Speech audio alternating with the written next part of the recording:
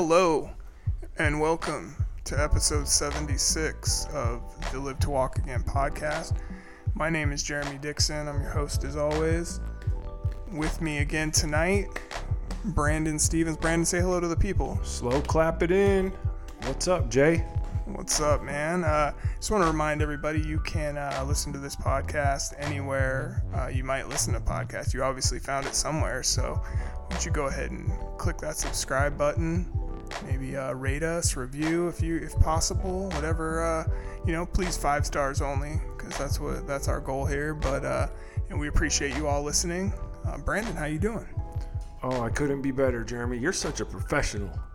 You're a real professional. I always forget to do that, man. So it doesn't know. You do that every time. But I'm just saying, like, the way you come through on the podcast now, as you can tell, we're on episode 76. Hey, man, we're professional podcasters now. You just started as this shy, little timid young man on episode 1. And I'm out here just carrying this whole podcast for the first 58 episodes, and then you just blossomed.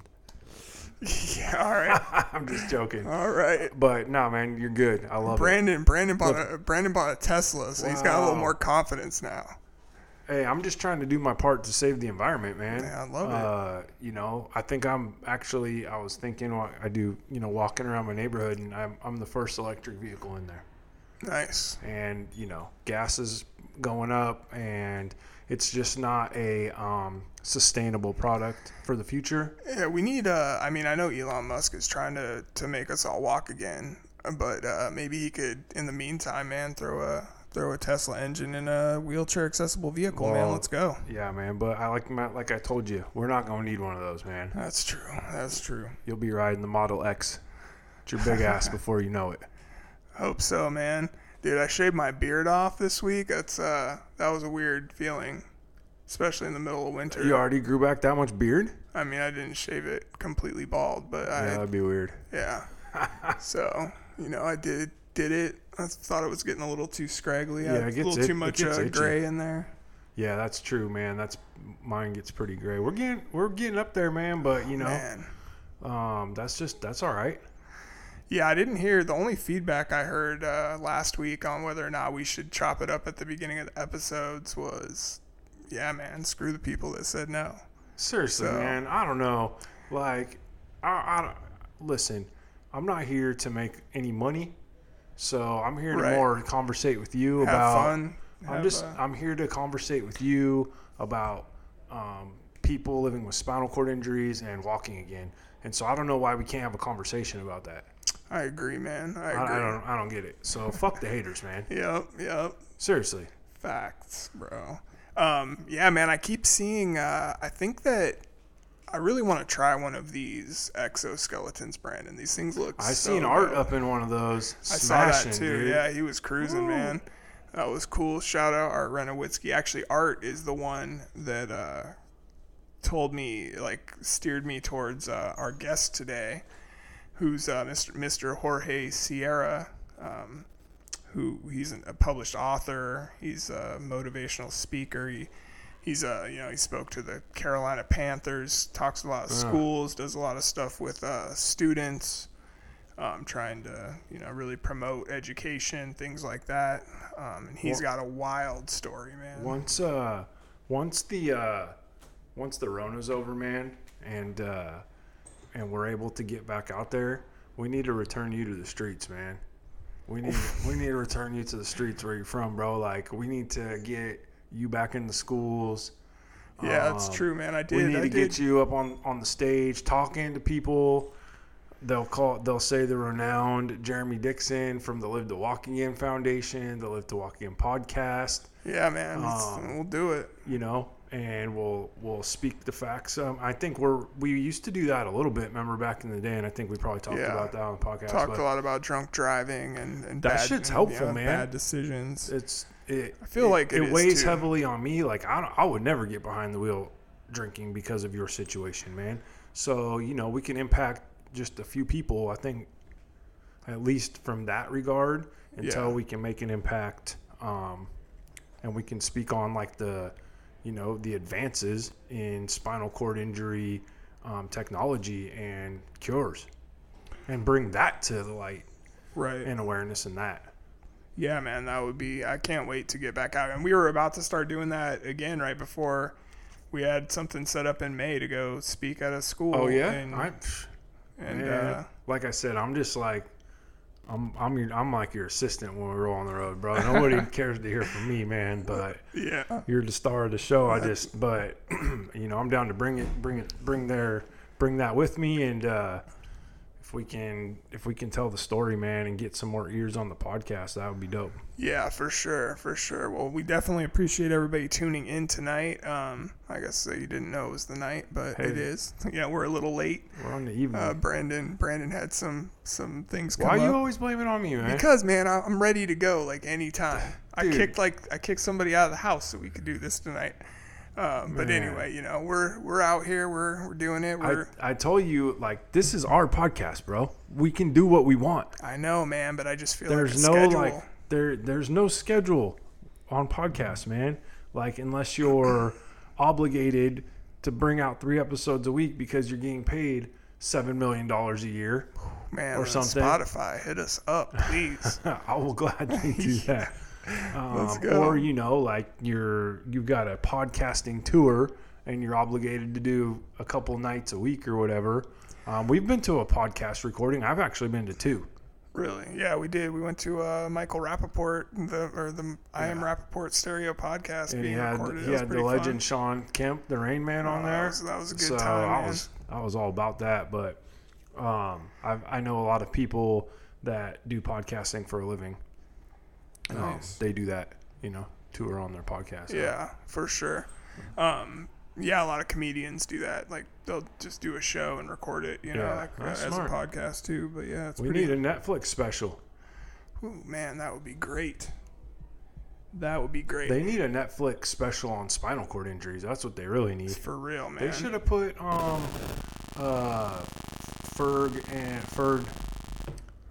and Paul and Fern's podcast, or what was that? Any One of Us? Any One of Us. They should have put that on Netflix. Well, it's on. I know it's on HBO. HBO Max. Check it out if you haven't seen that yet. It's a very powerful movie. And that's episode number 2 or 3 in 4. the podcast series. It's in the early episodes. It's in the single digits. It's in the single.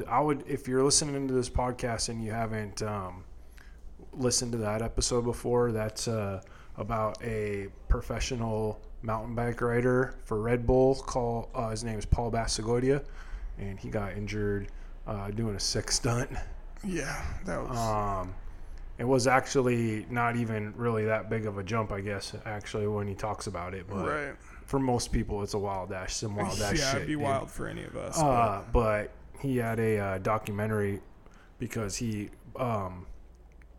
documented a lot of the process. Everything. Yeah, he had just gotten a new camera. That's a pretty common theme, though. I've talked to somebody else too that documented everything after their. Dude, blanking on who it was we just now. missed the boat, man. It happened too early, man. We could have made some waves or some impacts.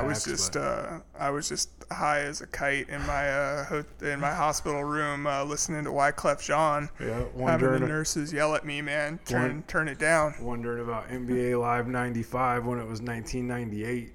Yeah, you always tell me that, man. I don't remember that. I know. I don't remember that conversation. You didn't even know you were hurt, dude. You were like, ah. Yeah, I was out of it, but what's up, B? What's up with that Live 95? I'm like, Jay. All right, come on. Hey, man, stay with me, bro. Yeah. Could have been worse, man. Could have been worse, but yeah. Fuck that. I wouldn't want to feel shit either, dude. Like, that's keep me as high as a pie, dude, during that time, because there's a lot to be going, a lot of pain right there, man. Yeah, for both sure. Physically and mentally, man. Absolutely. But that's what another good thing about our interview guest today. This guy has got the best attitude. Like, he's just you're gonna hear from him in a second. But that's imperative, but it's not always the case. But it's a common theme on our podcast because we highlight inspirational stories. Well, I feel like, man, if you're gonna do anything, if you're gonna be out there, if you're gonna you're either going to make a decision to make the best of, which is what, excuse me, which is what I try to do. You're going to make the best of it, or you're going to be miserable, man. I mean, if you're, just down and feeling like crap every day. I mean, and I feel like crap some days, and you got to make the best of it. But we all do, man, and that's what. See, this is what Jorge talks about, man. Everybody has their own wheelchair. Like you can just me and Jorge, you can just see our wheelchairs. Okay. And other people are dealing with stuff. He dropped that kind of heat. Yeah, for real. Man, Jorge was getting deep, bro. Yeah, man. That's what he taught. He has a whole program he talks to kids about, man. So we're gonna link his website and everything. You just fucked my day up though with that, man. It's true though, man. He was like, he's like, because that's wild to think about. Yeah, man. He was like, Jeremy, me and you would probably not trade our problems for other people. Like other people, because we already know, man. We're dealing with our problems. Like, we know what we're in, and like you don't know what it's right on Front Street, right? Yeah, everybody else got some shit in the closet, dude. Yeah, There's for real. Skeletons in the closet. These demons, or these this daily struggle. Yeah, man. So wow. Yeah, it's a very some good interview. Some things, man. Some things are physically debilitating, man. But even some of those mental things that people go through. I mean, you imagine being so depressed you don't want to leave your bed for a week or two? No. Do you know what I mean? Like I'm more, I mean, I'm depressed if I have to, like, stay in bed because I'm not feeling well. Yeah. Like, Jorge talks about, it's wild. Like, he talks about all kinds of stuff, man. Let's get to this interview, and we'll talk a little bit on the other side, because I got a good new study I found on the internet this week, too. So we'll talk about that on the other side. We're back with the news. All right, well, here's Jorge. We'll talk to you on the other side. All right, this week on the Live to Walk Again podcast, we are lucky enough to visit with Jorge Sierra, who is a published author of a book called Paralyzed to Prosperous. He's a student development speaker and coach, and also working with some corporations and working with people one-on-one personally, just development and trying to make you a better human being. Welcome to the podcast, Jorge. How you doing, man? Hey, I'm doing amazing. Thank you for having me, man. This is an honor, great opportunity. I've been watching your work for a while, and yeah, man, just glad to be here, man. Thank you for receiving me. I appreciate it. Yeah, I was actually you were brought to my attention from our mutual friend, Art Renowitzki. So I'm glad we were able to finally make this work out. And yeah, man. So for anybody who doesn't, I was usually at the beginning of these interviews, I ask, how were you injured? How, what was that story like? But I feel like your story goes so much further back than that, man. I kind of would like you just to kind of lay out like where you were prior to being injured and kind of go from there, and then leading up to what happened. Yeah, definitely. So I'll give some context of how I ended up being a paraplegic. Growing up, no father involved, mom not around as liked. Got raised by grandma at home. Dealt with a lot of personal traumas, whether it's drug addiction in the household, education not being celebrated, being in welfare systems, Section 8, right? Government assistance all across the board. At that point, by the age of 13, 14, education was not a thing. So my freshman year dropped out, and that was the catalyst of me, turning into the streets and involving myself with gang activity, playing with guns, selling drugs, you name it, right? And then that ultimately led me to catching a case, which, was a possession of crack cocaine, which put me in a situation that I had to go to court on May 2nd of 94. May 2nd of 94, I'm 17 years old. I'm a minor, so I had to go with my mother. And I remember that day like it was tomorrow, like it was yesterday. And so that day particularly, we went in there. We were supposed to see the judge. As I was sitting there, rival gang members were in the building, and verbal altercation turned into a physical altercation. We started fighting inside the courtroom, which ultimately led for myself, my mother, and 4 other individuals that were on the rebel, on the other side of the track, there were ops, is what we called them. And that, they threw us all outside. They dragged us. It was the second floor, police department, the first floor, courthouse in the second. And they dragged us from the second floor all the way down to the first floor. And for my surprise, I thought we were going to all get arrested, right? You're fighting inside of a courtroom. You would think that the next thing after that, and I'm saying to myself, I got to fight these dudes inside of a jail cell now. But for my surprise, they opened the door and they threw us outside. And that spilled out in front of the courthouse, the doorsteps of the courthouse. And in a matter of seconds, to be honest with you, I hear my mom screaming, there's a gun.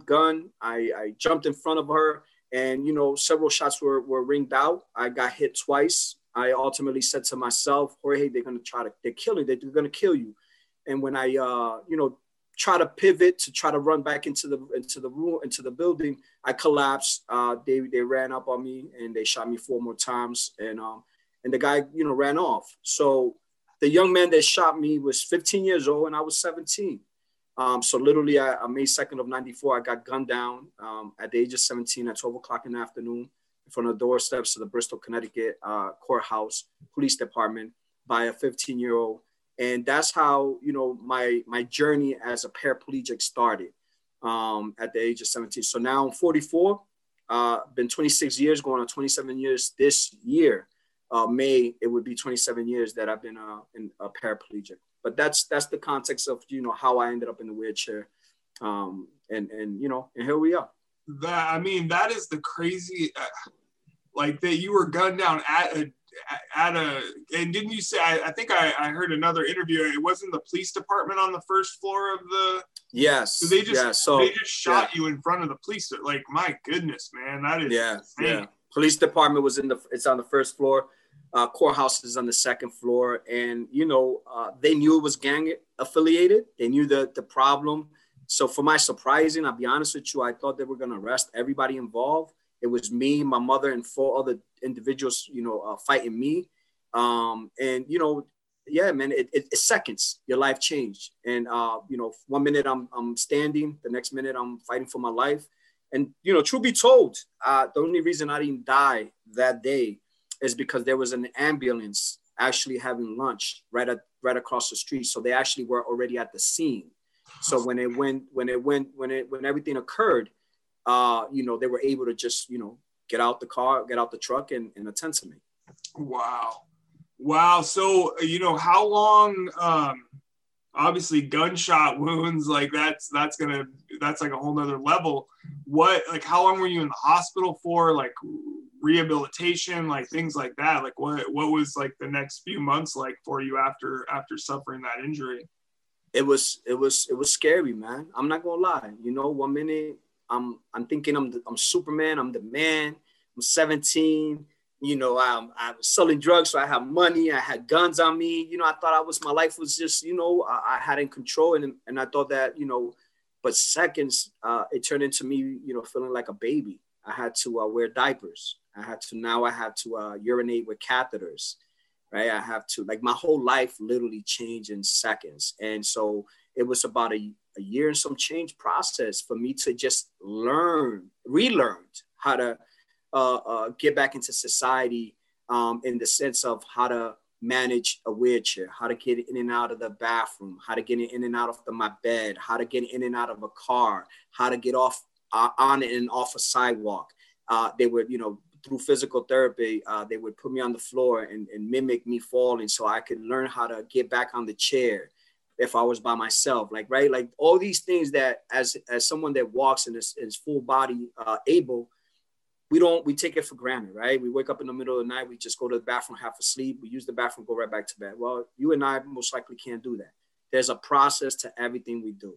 Everything we do, there's a process. So I had to learn from feeding myself to cooking to managing how to get dressed, how to advocate for myself all across so I can have the quality of life that, that we all want. So it was about a year and some change. I was in the Gaylord Hospital, a rehab out in Connecticut, and, wonderful hospital. One of the things I got lucky is that, God provided some amazing people through my journey and process of transitioning from a full body, individual to a paraplegic, and they were very empathetic. Like they knew how to love on me. I was angry. I was frustrated. I didn't know why, even though I knew why, right? Because I mean, realistically, it's not like this was a disease. This was an accident. I played with fire. I got burned. Realistically, and I would remind myself, and it was just more. I was upset of myself that I allowed myself get to that point. But there were some great therapists. There was great doctors that loved on the kid. And they told me I would never walk again. They told me I would never move my legs. They told me that my injury was long life. And that was something that I never accepted. I refused to believe that was going to be my story. Yeah. Well, that's, yeah, man. So, I guess transitioning from, that kind of dark space and the injury and the gun violence, what motivated, I know I read on your website about I guess your mentor, Dr. Eric Thomas, and getting into motivational speaking, and what inspired that? Like how did you find Dr. Eric Thomas? Talk a little bit about that. Yeah, that's a good question, man. I'm a man of faith, right? And, I truly believe that we all have to have some type of source of faith. I want to say about 4 or 5 years ago, for those that don't understand, someone that is a paraplegic, we have several issues that constantly are part of our life. One of them being is UTI, urine tract infections, right? We self-catheterize. That becomes, I say that's going to be the death of me one day, because we have so much infections. I deal with chronic UTI. So ultimately antibiotics don't work, because over the time, if you're not careful, your immune system get used to that. That's one thing.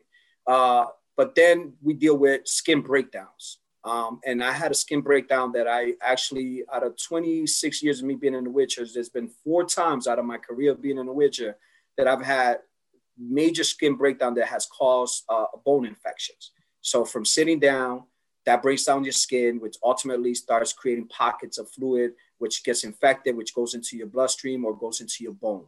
When it goes into your bone and ultimately your bloodstreams, that's dangerous. There's a big chance of you losing your life, because at this point they have to pump you with so much antibiotics. Then you get sick because they kill all the good bacteria.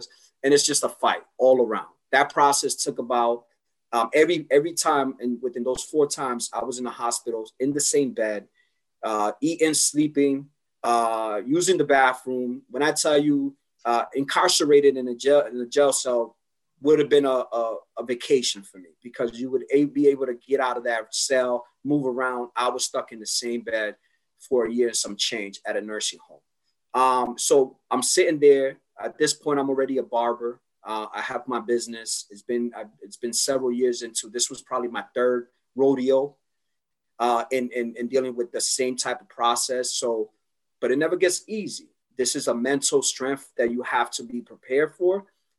When you end up in there in the beginning, you know that it's going to take about a year before you get back to a routine. And that within itself, it breaks the most strongest individual.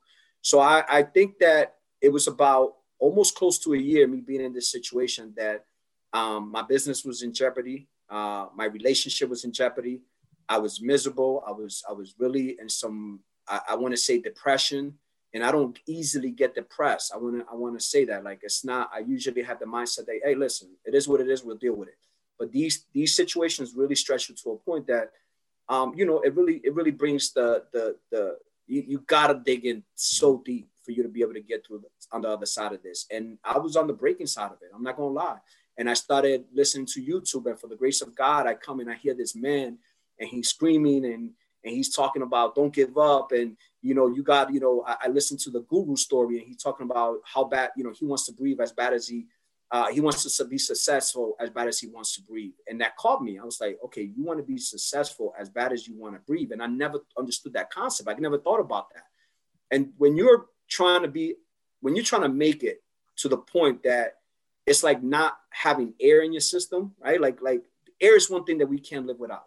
Right. So if you put yourself in a situation and you make excuses for yourself, and me sitting in that bed, I was making many excuses. I was feeling sorry for myself. And I realized, I said, yo, like, if you really want to make this happen, you got to take this like if it's you breathe, like it's like, are you ready to die? I wasn't ready to die. Obviously, that's not never been a thought. But I fell in love with him. I fell in love with his message. I fell in love with his energy.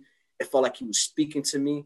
And literally a little bit after that, you know, my girlfriend at the time, wife now, we were in danger of losing our relationship. And her last draw to save us, to try to like make me feel better. She said, listen, bro, I got $500. She scraped it up. I got $500. I'm going to buy you this ticket. E was actually performing out in Philly.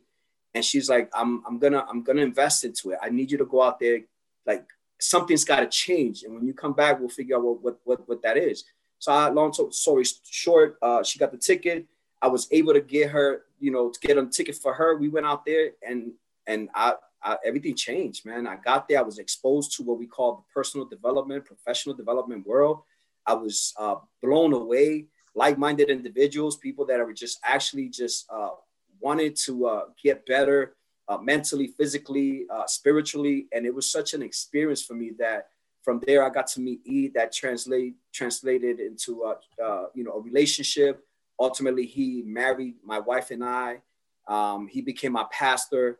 And right now, you know, I'm part of a community that, you know, thrives off of being better, thrives off of not making excuses, and just finding solutions. So yeah, that's in a nutshell how I met E and how that I was able to make the connection from where I was to where I'm at now.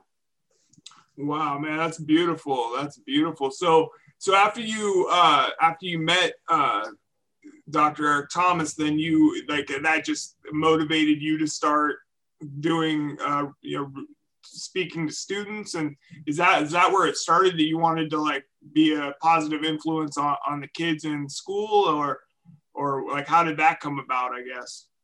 Yeah, the crazy part, and you know, great question, right? But the crazy part, this is why I tell people, you got to visualize where you want to be. You got to bring it into existence. So way before I met E, I was already in the process of how can I talk to people? You see, I've been an educator in the barber industry for 18 years, over 20 years. So I'm a barber by trade. I've been in the wheelchair for 26 years, and I learned how to cut hair in a wheelchair. I dominated an industry that consists of people standing behind a barber chair. I did it sitting down. They call me G the Barber Wheels. I literally was able to find a way to dominate an industry that they laughed at me. They questioned me. They said, you know, how are you going to do that, right? People love to put their doubts and their fears on you. And that's one thing that I just refuse to ever do that. So when I met E, I was already at a point in my life that I had dominated. I was already bored with like, okay, what's next, right? The purpose. I was already part of the Massachusetts State Barbering Board. I was a state evaluator. I was an educator. So not only I educated you, I tested you at a state level, and then I recommended you. So and then I traveled. I did platform work. I, you know, huge companies that were dealing with when it came to cosmetology and barbering. But at this point, you know, I found myself in class always speaking to people, and groups would come up and I would just speak and try to inspire them. Not because I was trying to speak, but I'm very passionate about life. I know what I had to go through. I know what it takes to get to the next level. And 9 out of 10 times, it's not just your skills or your ability to do something, but it's your ability to show up. It's your ability to create the right habits. Your habits either get you closer or away from your goals. Bottom line, that's at the entry level. And so I would share that with people around, my students and everybody. And so you could see flocks of people come in the room, just kind of stop and silent, and people crying. And I was just like, bro, I want to do this. I just didn't know what that was. I didn't know that was a thing. I didn't know that where I come from the hood. I wasn't exposed to personal development. That's not even a word. Public speaking, no. I used to be 15. I used to tell grown men when I was in a gang how to do things, right? So I've always had the gift to tell people and by my words, impact. So when I met E, I was like, got it. I was like, wow, look at this. This is exactly what I want to do.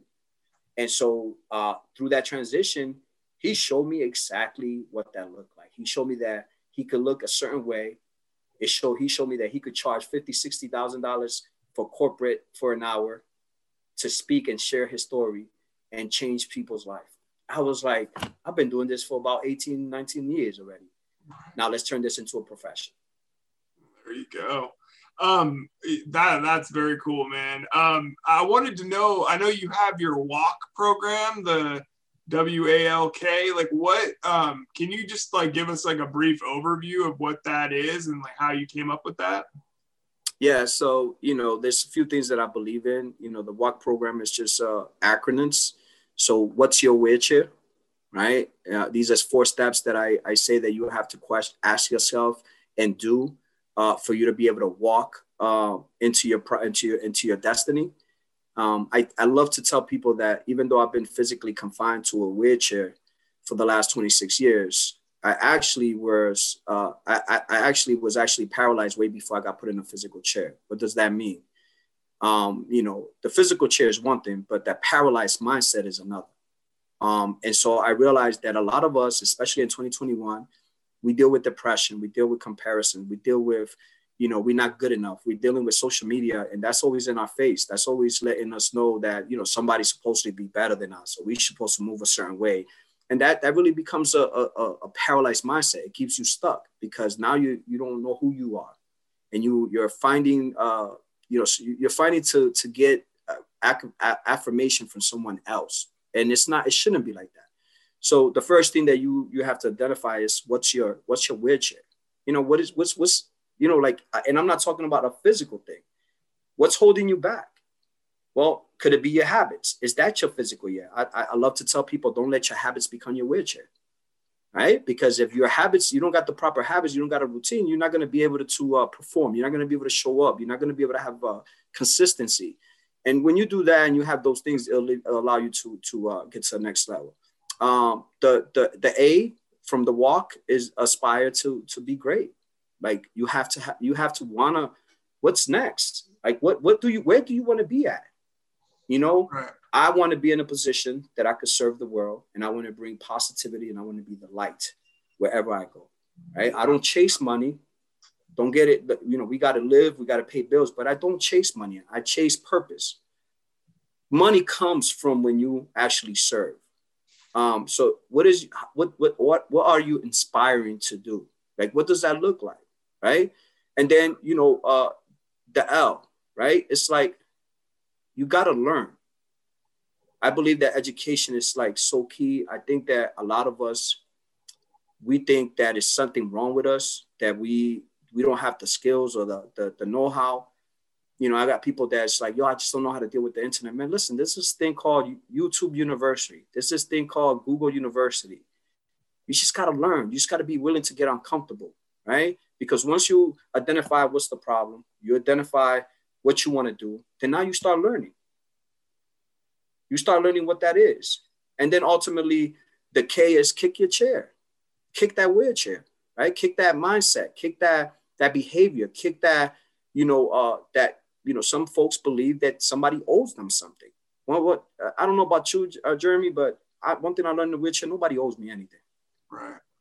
Nobody owes me anything. Like, I get it, my situation. A lot of people, it's like they meet me and they're like, I'm sorry in a chair. I was like, don't say you're sorry. I'm good. I'm living a good life. Yeah. Trust me, I don't sell my time for money. If we actually sit down and put our problems on paper, I don't want your problems. Right. I promise you, right? So, yeah, that's just 4 steps that I use to help individuals to just really start activating and use it as a catalyst to get into that prosperous mindset. Yeah, I just love it's like how everybody, you can be paralyzed even if you're not physically, disabled. Like you can be, it's everybody has a wheelchair. I really like that saying, like that's very cool that you came up with that, man. Hey, look, people, we're so visual that we think that there's something wrong with, because I see you in a wheelchair, they see me in a wheelchair, and it's like, bro, we actually here doing what we're doing. What are you doing? Right. I hear you, man. I hear you. And then, I wanted to also ask you about legacy. I know I heard you talk on another podcast or interview about legacy and like what that means to you. Just tell us a little bit about about that and how that kind of goes. Yeah, legacy means a lot to me, because as I said earlier, I didn't get raised with a father. I don't know who my grandfathers are, right? And the only reason I don't know who these guys are and these great grandfathers, because they never left us nothing, right? And so when you say legacy, you think it's something physical, money, right? And I'm just talking about where I really see it is information. It's creating a value of who you are, self value, self character, right? Passing it down to my son. I got a 14-year-old son. I got a 26-year-old daughter, right? My daughter is just as old as I've been in the chair. May 2nd of 94, I got put in the chair. December 14 of 94, she was born. Wow. So my daughter's never seen me walk. All she's known me being in the chair. But one thing that I've been able to do is break the chains, right? I told you in the beginning of this podcast is that education was not celebrated in my household. We come from welfare recipients. We are Section 8, huge on government assistance. And looking back, it's not, I don't have a problem with government assistance. I just want to be clear, because if you need it, that's what it's there for. But there's a time where you have to say, okay, is this a crutch? Is this something that's going to paralyze me? Am I only using it because I need to get through from A to B to transition to C? Or am I going to make this a career? Am I going to make this it? And a lot of us, I promise you, like my family at one point, that's what they did. They were just not willing to go and find the answers. And it was just easy to receive that check. And I just refused to do that. I refused to have my kids look like that. Like I said, not because there's anything wrong with it. It's there for help. You need it. You step into it. But don't let it become your life. Don't let it become your norm. And so ultimately, we were able to break out of that system. Education was not a thing, but we just published a book May 2nd of 2020. I became a published author, Breaking Chains, right? Legacy, right? My kids don't know anything else. See, I was a 9th grade dropout. My daughter finished high school. She went to college, right? My nephews, there's no dropouts. Me and my sisters, we broke those chains because we were able to give them a measurement of what it looks like. Us coming up, we didn't know what that looked like. So we had to go through some bumps and bruises. And for the grace of God, we were able to find our routine and fix those things so the next generation didn't get caught up in the foolishness. As of right now, I'm on my second year of chasing a degree in college. Nice. Why, Jorge? Why chase a degree? And this is conversation people have actually had with me. Why are you going back to school? You don't need it. You're very successful in the barber industry. You're very successful in the speaking industry. Well, number one is because even though school is hard for me, I don't like the structure of school. I don't like doing homework, but I love options. I love options. And so I believe that education is valuable. I believe that allows you to position yourself to create what we call legacy. And you pass down these values, these principles that you would stand by, that, once you have those, you could create a foundation and you could build any house on that foundation because it's solid. Mm-hmm. I love it, man. I love it. And you mentioned the book again. I meant to ask you about that a few minutes ago. So you said that just came out. When was the book released? That was May 2nd of 2020. So I did it on my 25th anniversary of being in a wheelchair. And so is it just an autobiography then, or is it implementing some of the tools that you use? What exactly is the book all about? So it's a mixture of both, right? I share some stories of how I got put in the chair, and then I put some principles into it. It's a short read. It's for students. It was intentionally to not be crazy. I wrote it how I speak so kids could actually understand. Because my intentions to it is not to make it complex so they could actually receive what the message is. And again, it's like, don't let your situation define who you are. It don't matter what there is. There's a choice. We all have choices. Jeremy, you're born to be great, King. Right before we got on, I told you, I said, bro, like I look up to you. I'm inspired by you. The fact that you're doing what you're doing, you're finding your purpose. You're creating a platform for not only yourself, but for us. That's beautiful, man. I respect that to the fullest.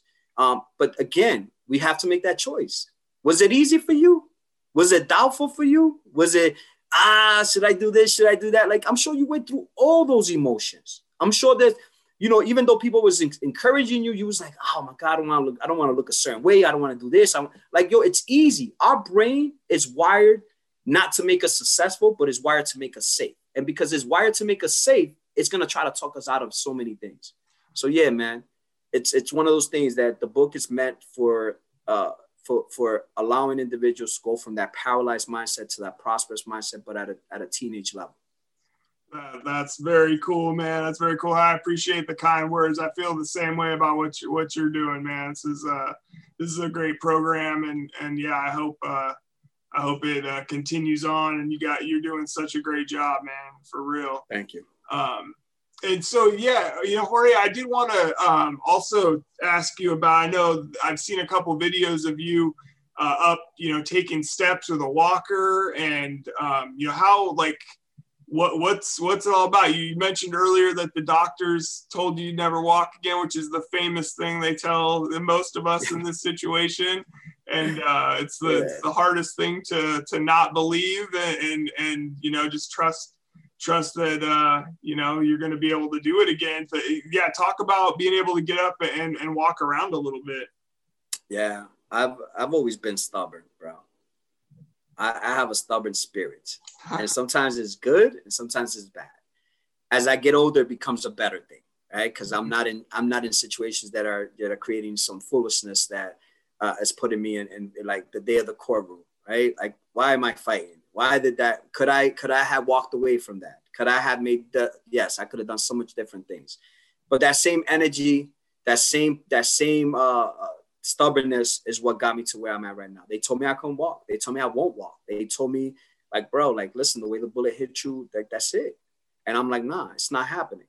And, you know, literally a little bit after I got out the hospital, truth be told, I grabbed a friend's car and I had him park it in an empty parking lot. And we started kind of like putting my foot on the gas. And you think I'm crazy? He's crazier enough to allow me to even do that foolishness. Looking back, I'm like, bro, you see the influence I had? Like how would I convince somebody from a paraplegic that can't really move, and I'm here having this young brother, you know? But that's how it started. It started with me positioning myself in situations that I'm like, let's try this. I remember about 16 years ago. About 16 years ago, 15 years ago, I bought a house, and it was a 2-family. You would think that I would actually move to the first floor. I moved to the second floor. And everybody's like, yo, what are you doing? How are you going to get up there? Like, I was like, we're going to figure this out. It started me, I'm not going to lie to you, it started me step by step on my butt. Then it ultimately turned into me actually pivoting. Then it turned into me standing. Then it turned into me taking steps. So that was the catalyst of me figuring out, you know, and then, you know, implementing the gym all the time. Right. And so my biggest thing is that I had to really understand that, like, if they told me I wouldn't be able to do this, it's like, I got to see this for myself. Like, I'm not going to just take your word for it and sit there and lose whatever little bit. You got to understand, as a paraplegic, the first 3 years of your incident or accident, that's when you mostly get in as much back. But I didn't start doing any of that right away. Like, I did the car thing, but I wasn't really engaged like I should have. Mm-hmm. So my movement came years after. But that mindset of what I just explained and being able to put myself in a position that I was going to, test, you know, how much can I really do certain things and positioning myself in areas that it's like I didn't have no choice but to do what I needed to do. That allowed me to right now, just recently, I don't know if you got to see a clip of me. I'm pressing 2 plates, you know, leg press, 2 plates on each side. Yeah, man. Right? 2 plates. I'm walking. I'm taking steps. I'm taking at least 100 steps. Yeah, given I got crutches. Yeah, given I got braces. But they told me I won't walk. You see, I don't. Yeah. So I might not be walking like how everybody else is walking, but guess what? We walking. Yeah, that's amazing, bro. That is amazing, and that's one of the, you know, the Live to Walk Again Foundation. That's one of our sayings is, you know, all things are possible. So you can't give up, man. That's I love it. That's like my favorite type of story right there. But yeah, you know, Jorge, how has you know, kind of transitioning to where we're at right now, like as a country, like dealing with the, you know, as the whole world dealing with this pandemic, how has this affected you? And you know, what, I guess, what can you offer to you know, people that are like dealing with, you know, depression or you know, whatever, loneliness, whatever it may be from the effects of this COVID situation? Yeah, that's real good. I'm glad you touched on that, because it's a problem across the country, across the world, right? It's not just our country. The whole world is actually dealing with this. But I'll be honest with you, my brother. The pandemic was a blessing for me. And first of all, before I start getting into this explaining what I mean, I wanna really respectfully, you know, my condolences to anybody that lost their family members, that lost loved ones, that lost friends. Like I don't want to be sensitive to that, because we have lost a lot of people, and it's real. I do believe that COVID is real. I have a barber. I got a barber shop in a bar. One of my barbers lost his grandmother, his grandfather, and his mother within 5 days to COVID, and his mom was like in her 40s. So it's real, right? So I want to, first of all, my condolences to family members, loved ones. If you are in this situation, you lost one. Put aside that sad, those sad situations that is unforgettable. But one thing that I truly believe, I'm a man of faith, so I believe everything happens for a reason, and you always got to find the good in every situation. That's how I was able to get from where I was, from banging sets. Right, from banging sets to cashing checks. That's why I'm where I'm at right now. I went from carrying guns, now I carry programs. Right, because I always tried to find the best in any situation. I don't care how bad that is. So first of all, the pandemic itself was a blessing for my family, and overall for my finances, and for my brain, for my spiritual. Why? Because I was able to get closer to my family. We spent months here getting to know each other. I spent enough time through this whole process to get closer to God. I spent enough time to think of ways to reinvent my companies, right? So it allowed the world to stop. And instead of sitting here and be like feeling sorry for myself, I said, well, Jorge, what can we do? We might as well. There's nobody's competing. The whole world shut down. Now at this point, it don't matter how much money they have. They're literally looking for paper toilet, right? This is the same way that I am. We went through that whole craziness. And it didn't matter how much money you had. People were going through the same problem. So I was like, got it. This is a time for me to catch up to a lot of people. And so I took that opportunity to really start working on myself in all aspects, faith, family, fitness, and finances, right? Like I took those 4 pillars, and it was real for me to. Now, was it easy? It wasn't. I had to really shift my mindset. And, my mom just, she's dealing with COVID right now. So she's sick. So, I feel bad for her. I can't get to her. She lives an hour and some change away from me, but I'm a person that finds solutions. So I'm like, yo, Mom, how can I help you?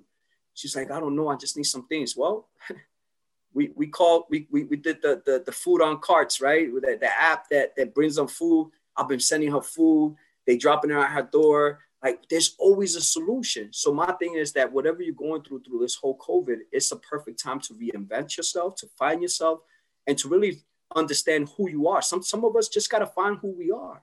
2021 is one of those things that, there's so much information out there that you're letting the world actually program you. And one of the things that I tell people is like, stop letting the world programming you to becoming what it needs you to be. This is the year for you to start programming the world to fit you. That's amazing, bro. That's such a great saying. I love it. Me and you, man, we've been at this a long time. I got injured in 98. I know you got injured in 94. So we're pretty much, OGs at this thing right now. But I always ask anybody, kind of in conclusion here. I know I've taken up a bit of your Saturday. But I wanted to know, I always try to ask anybody, like, any health tips or workout tips or anything like that you can offer to other people in this situation that you've maybe found over the years that isn't like a mainstream type of thing? My thing is simple. What's helped me, someone that deals with chronic UTIs, skin breakdowns, right? Like this has been it's been my challenge over the years. First of all, the chronic UTIs, it's one of those things that it's out of my control because the catheter is going inside my bladder. I'm putting a foreign object inside my private, and of course that's going to cause some chances. But what I needed to do, and I realized that I needed to do, is that I needed to eat better. Sugar is my enemy. Sugar will create infections. Sugar is no good. Sugar's like you might as well take crack and cocaine and all that because it's just as bad. It's addicting. It eats you up. And because I'm as a paraplegic, we're sitting there. We don't sweat as much as someone that was actually walking. So we have to be very careful with how we consume food, sugar, all that. So my simple remedy is that I drink a gallon of water every day.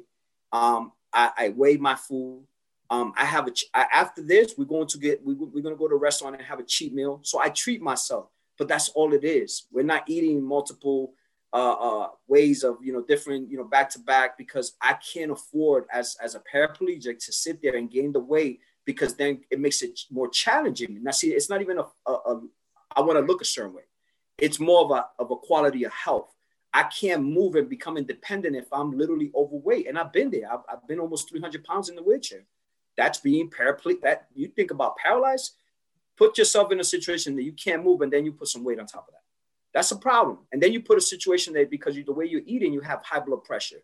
That turns into diabetes. That turns into depression. That turns into you can't move. Now you feel sorry for yourself. Now you literally paralyzed, not only physically, but mentally. So I know better. So my thing is this, whatever it is for you, I don't call it a diet. I just have better choices of eating.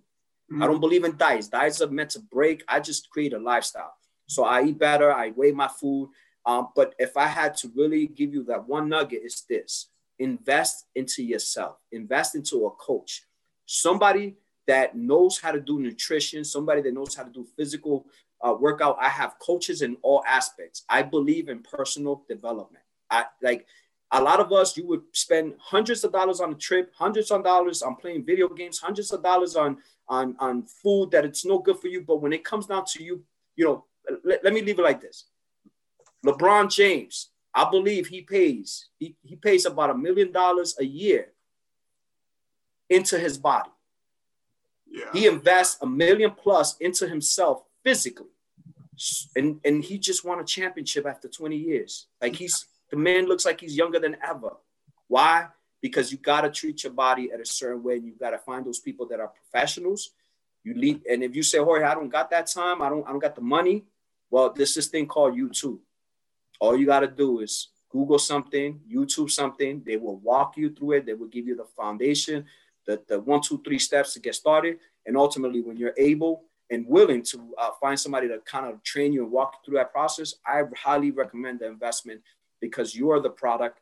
You're the one that are able going to pay the bills. You're the one that's going to be here longevity for your wife, your husband, your family. Like, you have to find ways for you to make yourself healthier, stronger, not only mentally, physically, but also spiritually.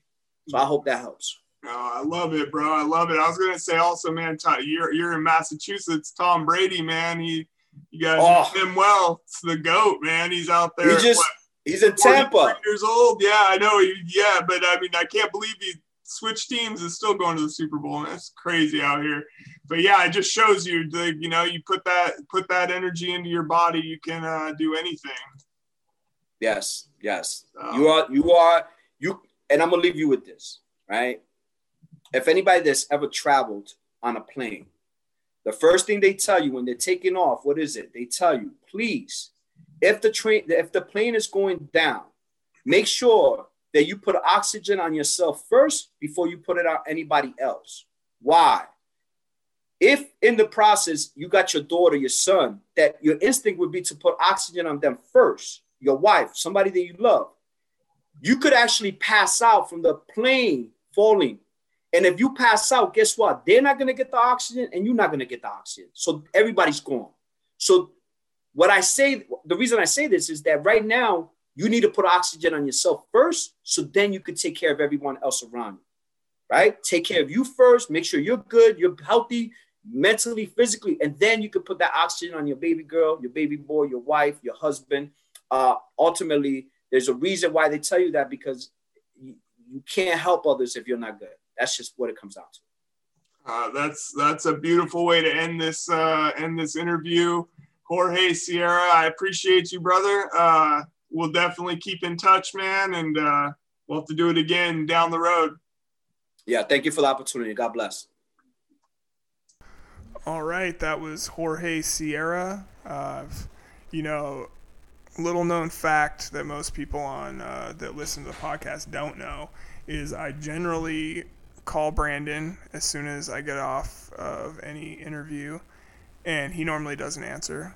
And then I text him, and I say, bro, I think I just had the best interview we've had yet. It's true, you do. All that's what you say is true. I do, man. But this time I think I'm for real, man. Like this, I know you haven't heard it yet, Brandon. You're going to hear it shortly. But, Jorge is just like, talk about an inspirational guy, man. Yeah. This dude is. Well, you were able to tell me a lot about his story when I called you back the next day. Yeah. As far as it might have been later in the day. But that's a wild story, man. Yeah. It's a wild story. Yeah, he's lucky to be alive for sure. I mean, and like we talked in the podcast, we talked about how both, pretty much anybody with this injury is lucky to be alive, but him especially. So, it's definitely good to connect with people like that and just be able to hear those stories and get those out there. The Live to Walk Again podcast is full of so many jewels, man, so many gems, so many people that are life-changing people, inspirational. And if you just go back and just listen to some of the guests we've had on here, it's just amazing. Yeah, I don't even want to say anymore. Like, just go back and click on each episode so we get credit for you. You should actually go back and listen, if you haven't yet, to every episode, because I'm pretty sure there's something in all of them, man, that's motivating, and that's what we try to do anyway. So I'm proud of that interview for sure, man. Good, so man. I can't wait to hear it. I'm glad. Thank you again to Jorge Sierra. That was a great conversation, and we'll definitely do it again sometime soon, man. So but yeah, Brandon, I definitely check out the spinal cord injury stories on the internet quite a bit. We need to hit the breaking news cue right now. So let me tell you, like, when I was in the hospital with pneumonia a few years ago, the doctor came in and was like, she had, it was this little, like, old, she must have been like 65 probably, little Asian woman, and she was like, I studied this I forget if she was from South Korea, I think. And she's like, I studied people with spinal cord injuries when I lived there, and... We just call it Korea, man. Okay, well, there's a difference between North Koreans. Anyway, I guess North Korea, they can't just leave freely, though. So, anyway, she was saying that she studied spinal cord injuries a lot when she was there. And that the problem, she's like, one of the biggest problems is that you can't gauge you can't keep your blood pressure at even levels. Like, our blood pressure runs low. So it's hard to like, when they take your blood pressure, like, well, to get an accurate reading, because it could be whatever at the time. Exactly. And like, I remember when I first got injured, and would get up at like the standing table, and like I would just like turn white, and they would have to, like, you'd feel like you were gonna be sick and pass out. And so anyway, researchers... Dude, that happens to me sometimes when I get up, because I feel like, I don't know if it's true, but the distance blood has to travel because I'm super tall, right? Right. So if I'm like bending down for an extended period of time and I get back up, then I just lean down real quick because I get a little like lightheaded. Right. So yeah, well anyway, so that's been a problem for a long time, and like eventually that can lead to heart attacks and strokes, which is apparently a common cause of death for people with spinal cord injuries, according to this article anyway. So it says researchers with the University of Calgary and the Swiss Federal Institute of Technology have devised a potential solution, a neuroprosthetic device that can replicate the natural physiological process to sustain blood pressure while changing positions. Wow. And it's just a few centimeters in length, implanted. The implanted device imitates the body's baroreflex, simulating the spine to trigger neural responses that affect blood pressure. Such devices are already used to treat several types of pain unrelated to spinal cord injuries, but this is the first time it's been used to address, I don't know what the name of that is. It's a long name. So that can be used at times other than when you're trying to get up, and it's like you would just use that all the time? Well, like I remember when I would first get up into my chair too, from like laying in bed to getting into the chair, like when I first got injured, and my blood pressure would like drop, or if I was sitting up too straight too soon, like not tipped back or anything, my blood pressure would just plummet, which is not a good feeling at all. So anyway, I mean, I don't know about getting something implanted in my system though, so I mean, I'm always leery of that. I mean, if it's going to be anything, it's going to be the Neuralink. Exactly. Might as well sold out, dude. Yeah, let's get and that. then if you need to get your blood pressure regulated also after that, then let's go. Right. Yeah, I just wanted to bring that up because that's cool though. I mean, at least they're working on stuff, man. But that's something I had no idea about. I didn't ever correlate those two together as being like binary problems. You know what I mean? Right. So yeah, man. That's why like when we talk about getting up at the standing table, it's like I need a couple people there just to be on the safe side in case I gotta you come need to down get back quick. up on that shit. I know, man. I've been really lacking on that. It's been a long time, bro. It has, man. So I need to get. I need tried to figure it out. I know we tried one time to get some people here to help you to do that, and they denied you, which is also another problem, right? Right, because I need two people to do it, because I'm a big dude. Yeah, but I mean, also you want some professionals, bro. I would. I wouldn't. I've done it enough times that I can like walk people through it, but okay. Yeah, it's just a matter of. Then we can measure. Then we're gonna measure your ass, bro, and see if you're really 6'3", like you say. Oh no, I don't. I'm 6'4", bro. Oh, okay. Not 6'3", but I was 6'3" when I got injured at 18 years old. I don't know, so man, I think you were like a 6'1". Shit. All right, man. We're not gonna. I know Brandon likes to be the tall one. I'm not saying that, man. I remember I was there.